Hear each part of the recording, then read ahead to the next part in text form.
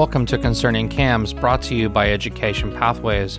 I'm Kevin Connickney, your host. We hope you enjoyed today's episode. Let's get started.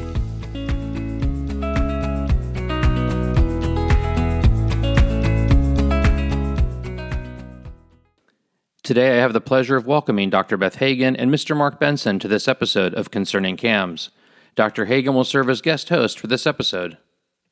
Beth Hagan holds a master's degree in education, an MBA, and a Doctor of Philosophy degree, and has more than 25 years of experience in developing and delivering education programs for thousands of community association board members and managers throughout Florida. She created CAMP, the Community Association Managers Program, COF, the Community Association Officers Forum, CEUs for CAMS, and distance education classes for CAMS and board members through the company she recently sold, Education Pathways. Mr. Mark Benson has more than 40 years' experience in community association management. He is the previous owner of an accredited association management company, one of the first CAMs to be licensed in the state of Florida, a legislative consultant, educator, and expert witness in matters that relate to association management.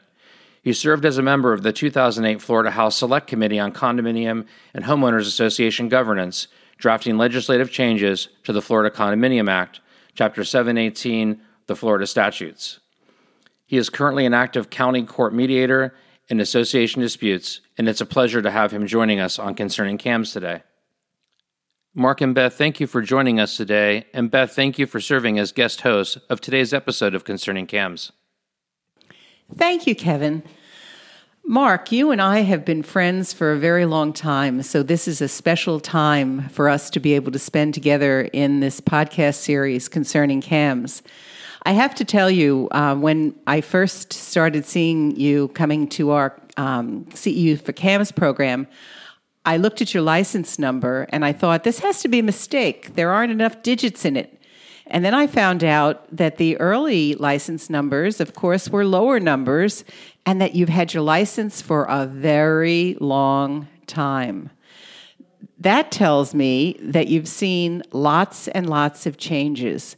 Am I right? Have you had a long time, your license for a long time, and what kind of changes have you seen? Yes, I started actually as a community association manager back in 1983. But I'd been on community association boards starting in 1975 and consistently since then. I live in a condominium association, and at one time I've been on 5 different condominium boards here at Fort Myers. Licensing was first passed in 1987, and the licenses were issued in 1988, and I've had mine since 87. And I think there were about 15,000 licensees at the time, those first few years. And currently, there's still only about 15,000 licensed CAMs in Florida. Why does a CAM need to be licensed? I mean, I'm all for licensing. Obviously, the continuing ed that we do for CAMs is important to their maintaining their license. But why do they need a license? There were a group of us with CAI at the time that were trying to make sure that community association managers were actually professionals. Also, one of the factors was that we couldn't get errors and omission insurance unless we were actually licensed. Errors and omissions insurance can't be issued to just anybody. You have to have education background. So the insurance company's going to understand what they're supposed to be doing and what their liability might be. That makes sense, and I had never heard about that until you described it to me fairly recently, and so the insurance aspect is very interesting. I've heard through the years a lot, too, about the CAM Council, and I know you served on the CAM Council at the request of the governor for some period of time a few years ago. Tell us more about what the CAM Council is, what it does, and why that's important. That was a long time ago. It's called the Regulatory Council of Community Association Managers. And it started out working with the DBPR, Division of Condominiums, or Bureau of Condominiums, and they were putting on educational programs all throughout the state. And we worked with them, setting up the rules and the guidelines for community association managers. they were putting on educational programs throughout the state. And unfortunately, or fortunately for them, I guess, the budget cuts that came on in the ensuing years required them to cut out the programs because they quit traveling throughout the state. They cut down on the staff, and they went through quite a consolidation. I guess a lot of it had to do with the fact that community association managers were becoming much more professional, and the profession was actually weeding out the bad ones all by itself. So they didn't feel it was that as necessary as it was before. And the educational programs have increased quite a bit also for CAMS. That's another question I've got that I've been really kind of wanted to ask through the years. And now that I'm retired from Education Pathways, it's safe for me to say, we seem to put on the same classes year in and year out. How to prepare a budget, what are reserves, what are the rules to follow to meet with Statute 718 and 720 requirements. How do you know what they are. You see them over and over again. Is there too much repetition? Is this becoming a waste of time because of the same courses over and over again? Or is there a need for these courses, and is there enough diversity in them? There are a lot of new things in each of the courses, and if you ask any of the specialists that put on the programs, I think they can always come up with new nuances for their profession, things that have progressed in their profession. One thing I'd like to suggest, though, too, also is that part of the legal update, or maybe as a separate program, to have the classes analyze and study court cases that have evolved in the community association field. Whenever a community association gets sued for something, no matter what, it seems like the CAM is always, or the Community Association Management Company, is always included as a defendant in the lawsuit, no matter what they did. So there's a lot of history of litigation that would be very helpful for community association managers to know what to avoid. If memory serves me right, we did a program like that called You Be the Judge at one of the Community Association Officers Forum meetings, maybe 2-3 years ago. People received it very well because they heard the facts, and then they got to decide who was right and who was wrong. Did that play out the way you thought it would? Do people judge the way that you think that they would? Yes, it seemed to work out very well. Those cases that we studied back at that time happened to be cases that I was personally involved in as an expert witness, and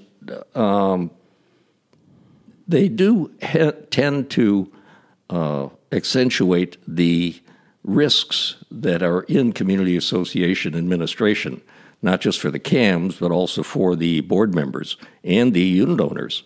So if some of the attorneys that are involved with our programs can start setting up some of their experiences, it may even qualify as for the continuing education as far as community association law, since there are not very many changes that occur in the law each year.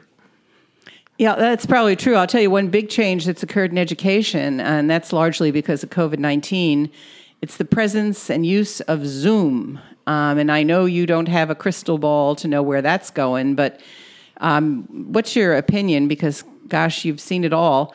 Do you think that we're going to be moving to distance education for CAMs to fulfill their continuing ed requirements as the years progress? I think it's a coming fad, and I happen to be also a mediator for the Lee County court system, and we're doing all of our court cases by Zoom. Where, as a mediator, I sign up every week, and we get 100 to 150 cases a week between the 10 mediators that we have, and we split them up and handle them all on Zoom. and it seemed to be working out very well. The one thing that's missing is the personal contact, and that has a lot to do with how a case turns out. But at least we're giving the public the opportunity to participate without the extra expense and inconvenience of having to go to the courthouse for everything. So we've seen alternative dispute resolution come into much bigger play in recent years. We've seen distance education come into play certainly in the last couple of years. I know you used to own a management company. What else have you seen change that perhaps I haven't noticed and our listeners might not have noticed that would be dramatically different today than it might have been, say, back in the 80s or even the early 90s? It seems like the personal relationships that a manager is able to develop with his clients or with the associations that they manage sometimes seems to get lost because of the distance in communication, and sometimes managers get too tied up with too many associations, and they can't provide the personal relationship that can develop by working very closely with the board of directors. Yeah, I can see that, and I can also see that there probably have been changes that I'm not aware of in the Department of Business and Professional Regulation. I mean, I know that they've changed the number of credit hours necessary to renew a license, and I know their focus has changed through the years, and they've introduced a course requirement in lieu of just signing documents for board members to be certified to serve on a board. How has DBPR changed? Has their philosophy changed? Has their theory of why they're there changed? They seem to be, and it has a lot to do with the reduction that seems to be going on in many of the Florida governmental bureaus, where they're trying to cut down on the number of personnel and to reduce the budgets. Unfortunately, the personalization that used to be involved has declined tremendously. Yeah. Well, Mark, you and I are, I don't want to say how old we are, but we're not spring chickens. You have been a CAM for a long time. Sometimes when you hit an age like we hit, we think about our second childhood or our second career or wanting to do it all over again. Would you do it all over again now if you had an opportunity to do it again, to own a management company, to be an active CAM, to serve on a bunch of boards? Or have you kind of, done that and are ready to be thinking about other things? No, it's been a tremendous experience, and we've enjoyed tremendously the opportunity to meet so many wonderful people in community associations, not just in the profession, but the actual owners of the properties. We still have friendships with many of them, and they have been a tremendous inspiration to allow us to be part of the future of each of their communities. And it's been remarkable to see the changes that have happened in many of these communities. Some of them go back to the 60s or 50s, and the improvements that we've been able to initiate and the quality of life that we've been able to help improve has been very satisfying. Yeah, that's something that sometimes people who move to Florida and are not used to associations, don't think about, that they are moving into a community that's regulated, but that's also protecting them from, the cars up on cinder blocks in the yard next door and the neighbors with the barking dogs and all of those things that could be a problem if you're living in close proximity. So community associations, by and large, in my opinion, are a really good thing. It sounds like you agree. Is this something that other states that don't have community associations should be considering? Well, I don't know if there's any states that don't have community associations. I think we've always had some of the states seem to have most of them. I think California in particular, and also Florida, Hawaii, I don't think there are any states that don't have them. It's a lifestyle that provides much better access to amenities than the individual homeowner can find by himself, and the socialization and the ability to work with other people has really enhanced the quality of life for community association residents. We probably give CAMS residents, a hard time about so many things. Why is the plant in front of my front door dying, and why is my driveway full of leaves, and why haven't you dealt with my noisy neighbor? And we don't tell them often enough how much we appreciate what they really do for us in terms of providing for a wonderful quality of life by enforcing those rules and keeping the parameters of the association guidelines intact. There are new CAMs entering the field every day, although the numbers statistically don't seem to be growing. But if you had a couple of new CAMs in the room, people who are just starting out, as the sort of elder statesman, what would you say to them? What advice would you give them? Whenever you can, get to know the residents in your association. Get to know them as personally as you can without getting involved in their personal lives, but at least get to know them to the point where you understand what their goals are, what they're trying to accomplish with their property, and ask for suggestions that you can bring to the boards and that you can help initiate to try and improve the quality of life of the community association. It's not there to be a policeman. It's there to help you enjoy your home. Is there anything else that you would really like to say? It's not every day you have the microphone. I'd really kind of like to hear what your experiences have been teaching all of these CAMs. What areas of the educational process do you feel need the most work? Well, it's interesting that you say that, because I asked you earlier about the repetition of classes. Every year we have a class about reserves, and every year we have a class about budgets, and certainly the online classes always include those kinds of things. So I'm always a little bit surprised at how many people are so grateful for being able to get at that information. And I suspect the reason for that is because in the pre-licensure course, things happen very quickly. And it's hard to absorb accounting and finance and some of the legal issues that fast. It takes time to digest. So I guess what I'm saying is continue education, even if it's above and beyond what is required to renew a license. I'm always heartened and thankful for the people who say, I've taken 40 hours of continuing ed in these 2 years. Oh, Mark, you're one of them. You come to classes, and I say, for goodness sakes, Mark, aren't you done yet? And you say, well, I've got 38 hours now, or 42 hours, or more hours, because you appreciate the value of learning about new things. So I guess I'd like to say to people, because I'm an educator, hang in there and get as much education as you can possibly get.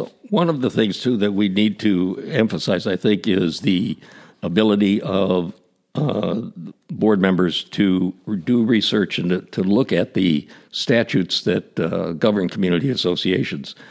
For instance, the Chapter 718 of the Florida Condominium Act, there's 151 pages, but if you have the opportunity, get a copy. You can download a copy and study it and bring it up and bring it to the attention of your other board members. The Homeowner Act, 720, is only 61 pages, so that's not nearly as difficult. Well, and I know it sounds like a lot of pages, but I have to tell you, when I started writing classes, almost 20 years ago, the first thing I did was that download and into Word, and then here's a little educator's secret, a little trick. I broke the statutes down into outline form so that everything wasn't all jammed together on the page. So instead of having a paragraph of something about statute, whatever, A, B, C, D, E, all in a big paragraph, I actually made a list of A, B, C, D, E in this Word document, and it was so much easier to understand because it was outlined instead of all being jammed together. So there's a little helpful educator's tip for CAMs who would really like to understand the statutes. And it doesn't take long to do. And in the process of doing it, you are in fact reading the entire statute with a purpose, and that makes it less painful. Well, Mark, thank you for doing this with us today, for joining us in Concerning CAMs. This new podcast series is focused on the very important issues that are of interest to CAMs and also to association board members. If anyone has a question for you, how can they reach you after this podcast? Well, they can email me at Mark, M-A-R-K, at markrbenson.com. You have to have the R in there for the middle initial since there's another Mark Benson someplace around in Florida here. Oh, no, not two of you. No, but he doesn't have an R. Okay, thank you, Mark. And we'll be sure to add this contact information to the episode notes for this podcast. And I'm sure mine will be there as well. Thanks, Mark. Great, Beth. Thank you. And thank you, Kevin. You're welcome, Mark, and thank you, Beth and Mark, for joining us on this episode of Concerning CAMs.